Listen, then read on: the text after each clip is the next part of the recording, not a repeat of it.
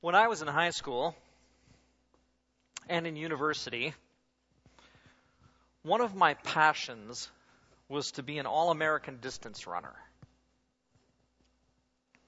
At one point, when I was 21 years old, I ran 3 times a day, oftentimes running about 24 kilometers a day. And I found that I worked the rest of my day around my running.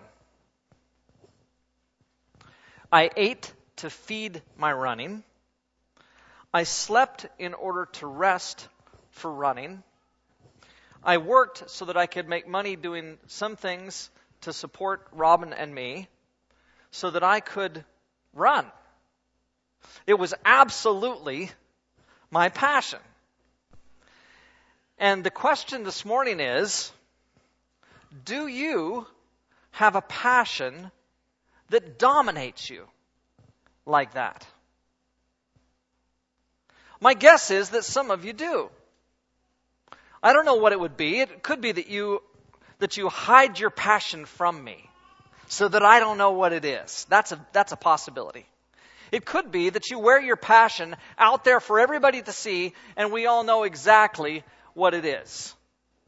My impression of John Casella is that his passion is to do some acting, to do something in the area of film. And so he has studied film. He's done lots of things for us. It seems to be, in some sense, for him, a passion. Now, I happen to know that John also does some machining. He supports himself oftentimes by machining. Sometimes he buys cars and he resells those cars. I don't think that machining and selling cars is his passion. Am I right, John? I think that acting might be. Using that beautiful voice that God has given him. Every time I hear John Casella speak, I think that guy was made for radio. Now, maybe that's not his passion, but he was made for radio. When you look at him, you know it was radio for which he was made.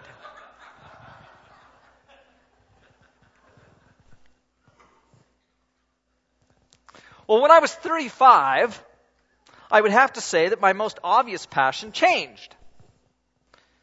What I wanted when I was 35 years old was no longer to be a world-class runner. What I wanted when I was 35 was to be the very best husband and father that I could be. By that time, Robin and I had 3 kids. And the fact is, we made the majority of our decisions based on what was happening with those 3 kids and what was best for them. Although we couldn't really afford it, we sent them to Christian schools. Several times a week, we took in various practices. We had them in various kinds of lessons. We ran them to and fro from friends' houses. We bought them all kinds of things that we thought would make their lives happy. And we did such things for about 20 years because of the age range of our kids. So we spent about 20 years basically focused on our kids and what we thought would make them do well and make them happy and productive and give them good lives. And it was definitely a passion. There's a sense in which, and those of you who are parents who have grown children, you know exactly what I'm talking about. There's a sense in which that's still the case. You still love your kids with this intense passion.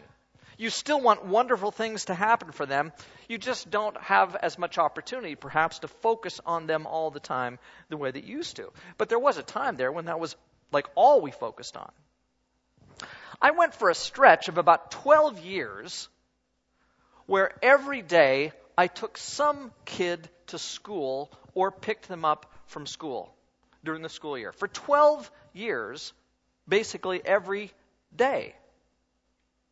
Now, it would have been longer, except that for a period of time there, we actually had a school in the church building where I was working, and we didn't have to make special trips to take the kids to school. And Robin was working at the school, and so I saw my family every day, all day. It was wonderful.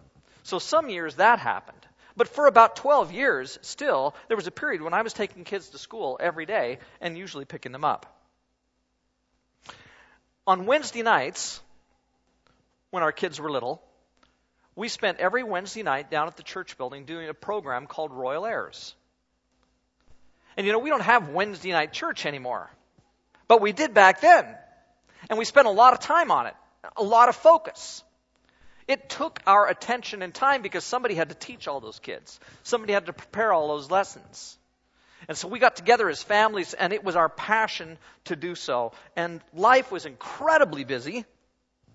But because it was our passion, we did it gladly, and we loved it. And in fact, when I look back on those days, I say to myself often, man, I would do those days all over again. And there isn't much I would change.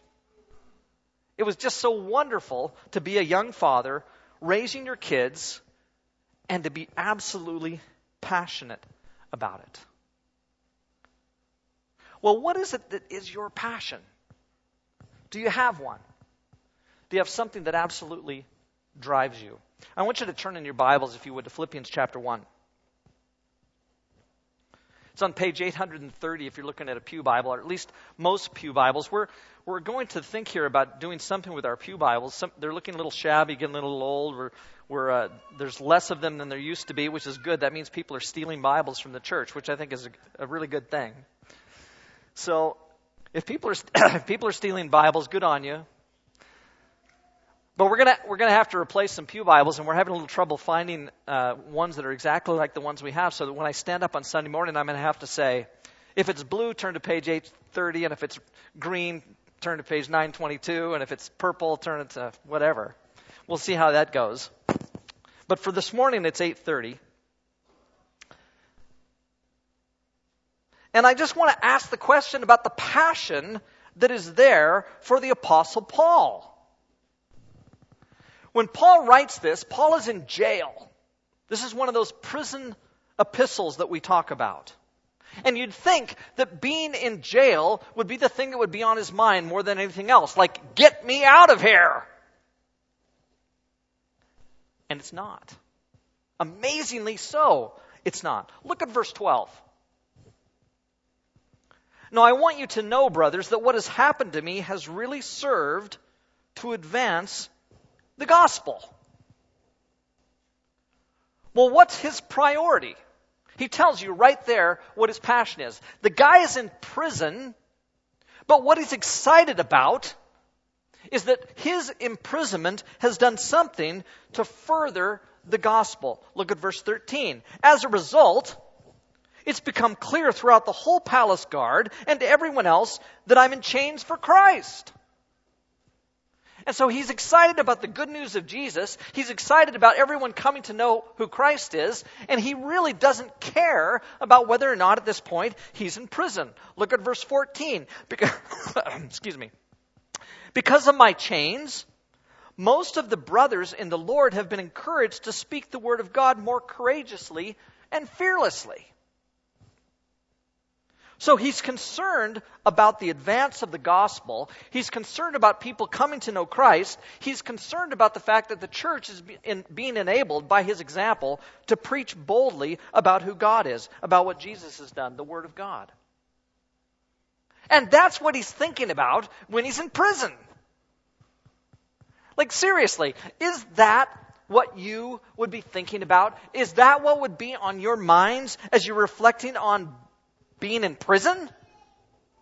The preaching of the gospel?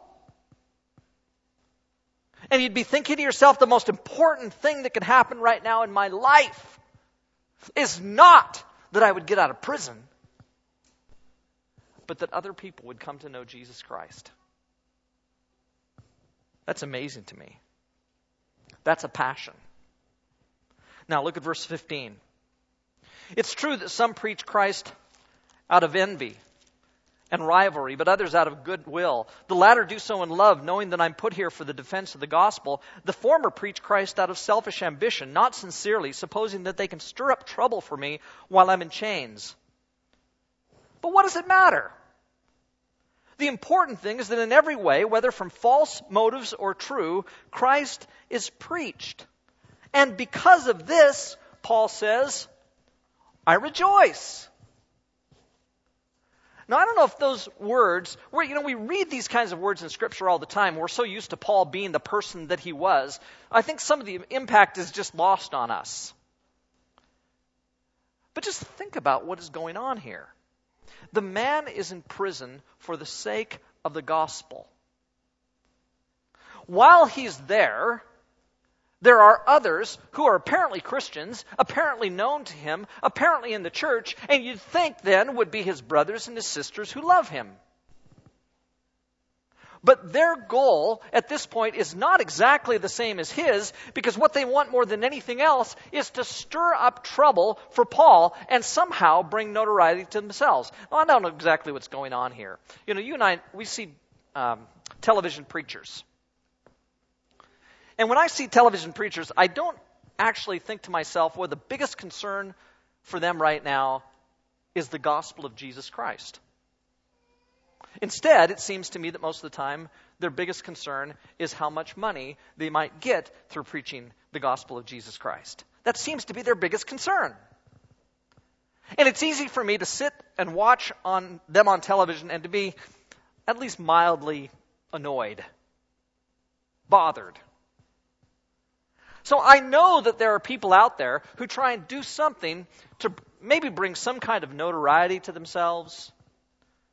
They preach for their own promotion.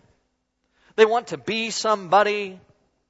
They want to have glory for themselves rather than just glory for Christ. I know that those people exist out there now. It appears as though they used to exist then. And you'd think that I would have, in some way, a heart like Paul, but a lot of times I don't. What is Paul's attitude toward those who are preaching in such a way that really cause Paul problems and really are motivated out of self-promotion? He says at the end here that he rejoices. He's thrilled about that kind of preaching going on, which really strikes me as being, in one sense, almost odd. How could this be? He has the status of an apostle. He should be receiving compliments, maybe even adulation. People should be thinking very positively about Paul, not trying to destroy his ministry. This reminds me of 2 Corinthians, where Paul talks about how there are those almost super apostles, as they refer to themselves in the church in Corinth, and they are so wanting position and power within the church that they just keep putting Paul's ministry down and talking about what a poor speaker he is, and he doesn't talk like a rhetorician. He doesn't really talk in any kind of authoritative way. And there apparently are those same kinds of people mocking Paul, perhaps, while he's in prison because of his imprisonment, saying, what kind of example is it for him to be in prison? We have a criminal who is somehow a leader within the church. And then Paul has this amazing attitude. It's like he doesn't care. His status means nothing to him. The preaching of Christ means everything. And as long as those who are casting doubt on Paul's ministry are actually preaching Christ, he just doesn't care about himself. He actually rejoices in what they're bringing upon him as long as Jesus is preached. There's this old line that we sometimes hear. It's amazing how much you can accomplish if you don't care who gets the credit. And there's some real truth to that. Here, I think we could add to it. We could say it's amazing how much the church can get accomplished when all our passions turn to Christ rather than to our own desires. Like, what would happen to the church of Jesus Christ if all of a sudden we were all as passionate as Paul? What if we were all just as thrilled with the gospel being proclaimed and preached in whatever way it goes out? What if we were all just as excited about that as Paul is? Well, you just can't think that the church wouldn't be dramatically changed. Sometimes we need to just rejoice and be blessed by what's going on. Even maybe when things aren't necessarily going our way. But as long as the good is being done for the sake of the kingdom, even if our way isn't being done, that's a good thing, and we need to stand behind that. And I remember, you guys do too, many of you, remember how just a few years ago, we made the decision to go from being an a cappella church to a church that has instruments in our worship. And for those of you who don't know the background of the Churches of Christ, we have been forever a cappella, without instruments on Sunday morning. And you can imagine, it's like bringing in a full band to a church that has nothing like that. Or maybe a church has just had one piano or one organ for their entirety of their existence for maybe 200 years, and all of a sudden somebody wants to bring in a rock band on Sunday morning. That disturbs some of the brethren. And so we made this decision to implement instrumental worship on Sunday mornings in this service. And I'm not going to say that there weren't people who said, I don't really like that. I'm not going to say that there weren't people who were upset. But here's what impresses me. There were a group of people who said, I don't necessarily agree with that. That's not necessarily my style. But they didn't go anywhere. They didn't continue to cause problems. They didn't create grief. They just remained the unified body of Christ and recognized that if something positive was going to come through this, if people were going to be blessed and nurtured and ministered to by this service, then praise the Lord. Because their will and their desire about what might happen in terms of the style of worship was not their number one priority. It's the gospel of Christ that is our number one priority. And it was apparently important enough that they would say, we need to stay a unified church. And I'm just so blessed and so pleased and so impressed that they did. Well, good on us as a church family when we set aside what we desire for the good of others. I think that's so much of what it means to be Christian. Glad we did that. Now I want you to look at verse 18, the second half of it. Paul has just said he rejoices. Even though he's in prison, and even though people are saying negative things about his ministry, he rejoices that at least Christ is preached. And then he says, yes, and I will continue to rejoice, for I know that through your prayers and the help given by the Spirit of Jesus Christ, what has happened to me will turn out for my deliverance. And I want you to notice this. When Paul says, I rejoice because I'm confident that this is going to turn out for my deliverance, he doesn't actually mean that. And what I mean is, his first priority and his rejoicing is not about getting out of prison. Read the rest of this with me. Look at this. He says, I eagerly expect and hope that I will in no way be ashamed, but will have sufficient courage so that now as always, Christ will be exalted in my body, whether by life or by death. He's not absolutely clear on what he wants to do, where he wants to go. For to me, to live is Christ and to die is gain. If I'm to go on living in the body, this will mean fruitful labor for me. Yet what shall I choose? I don't know. I'm torn between the two. I desire to depart and be with Christ, which is better by far, but it's more necessary for you that I remain in the body. Convinced of this, I know that I will remain, and I will continue with all of you for your progress and joy in the faith, so that through my being with you again, your joy in Christ will be overflow on account of me. What's his real concern?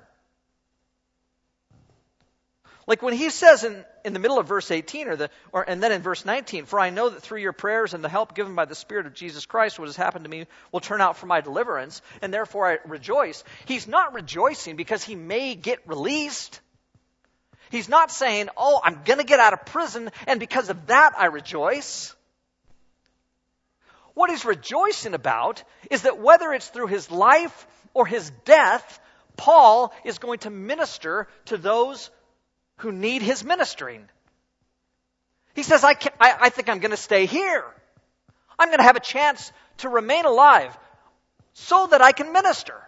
so that I can be a blessing to you, so that you can grow, so that we together can do what God needs us to do in the kingdom. His first priority, again, is not getting out of prison. His first priority is to ask the question, what can I do for Christ? And if what I can do for Christ happens best through me getting out of prison, then I rejoice that I can get out of prison and do what God needs me to do. But he's not very concerned about just getting out of prison in and for itself. He only wants to remain alive because of the blessing that he knows he is to the church. That's startling. He would rather die. He would rather go and be with Christ. He says, that's better by far. But I'm willing to stay around here. I'm willing to get out of prison if I have to. Simply because he wants to serve the church. I was talking this week with someone about retirement plans. And he's at an age where he could retire, or he could just keep working. But as we talked about it, because I'm not there yet, but I'm rapidly heading there. And one of these days, I'm going to have to ask those serious questions about retirement and what this means for my life. So he and I were talking about this, and we basically concluded that neither one of us wants to retire. He does want to retire from what he does for a living. But if retirement means going and living a life of leisure, he's not interested. And I'm not sure I am either. I'm kind of like, the Masters is going on right now. What do professional golfers do when they retire? They do what all the rest of us want to do.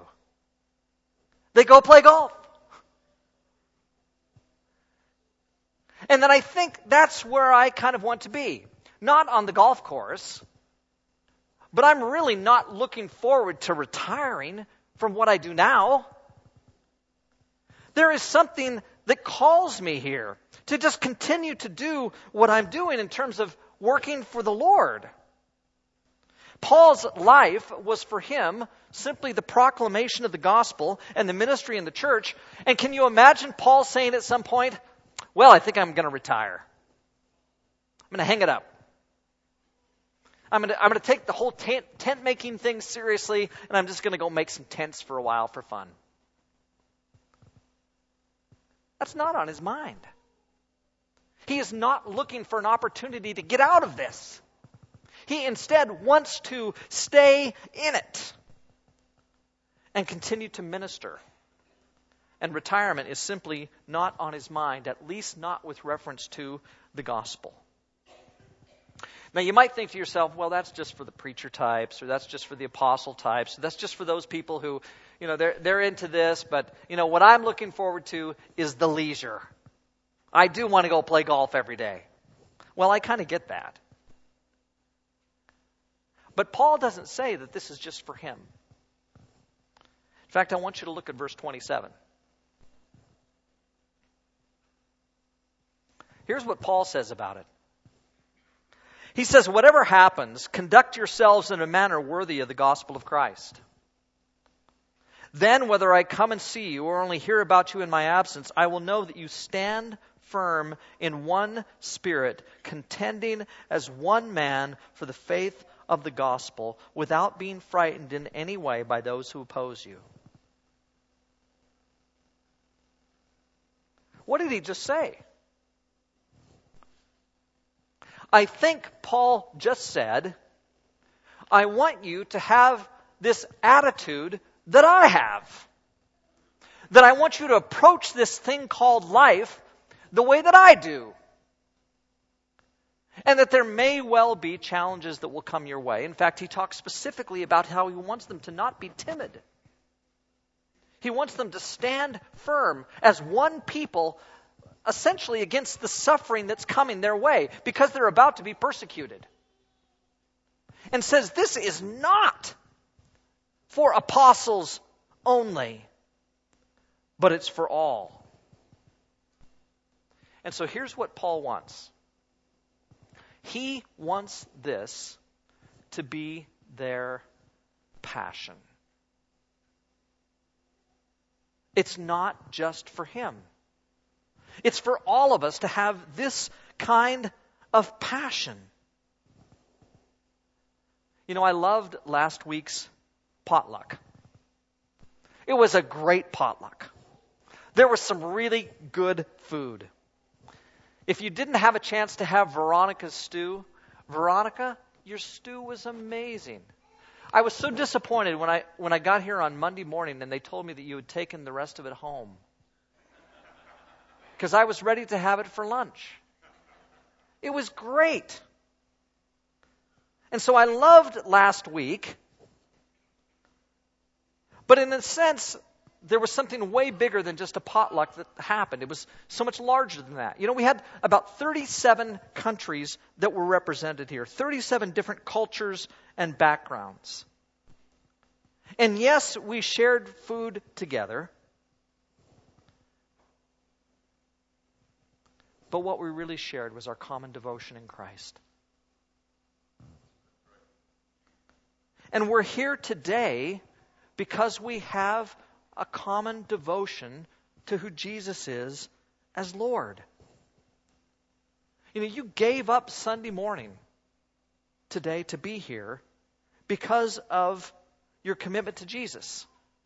You did it for the sake of the unity of the commitment we share together in Christ. We gave up Sunday morning this morning so that we could be doing this, when we could be out doing other things. Because we know that when 2 or 3 people gather together in the name of Jesus Christ, that Christ is here in our midst. We know that we're proclaiming Christ this morning when we share together the supper and we worship and we sing and we read His Word. Something significant is happening. We share our prayers together. We share together our praise. And I think that for all of us, that's because there's something profound going on in our hearts. Like, you're not just here because, most of us anyway, our parents made us be here. We're here because of a common passion, a common orientation to who Jesus is. We direct our lives and our attention there. And it causes us week after week after week to, at the very least, give up this time for Him. Because of how passionate we are about who Jesus is. Now, earlier, I asked you the question, is there anything that dominates you? We go back to the question.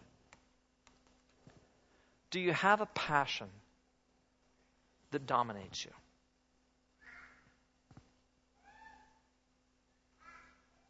And I want to ask the question again, and we'll finish with this.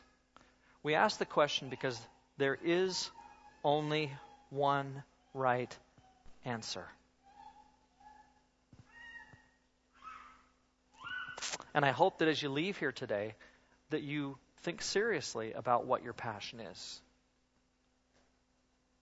And that your devotion to Christ, your devotion to the gospel, your care about that word of God going into the world through you and impacting the lives of those around you. It is not just for Paul. It's not just for Jonathan. It's for all of us to have this passion in Christ. And I hope that you do. Let's pray.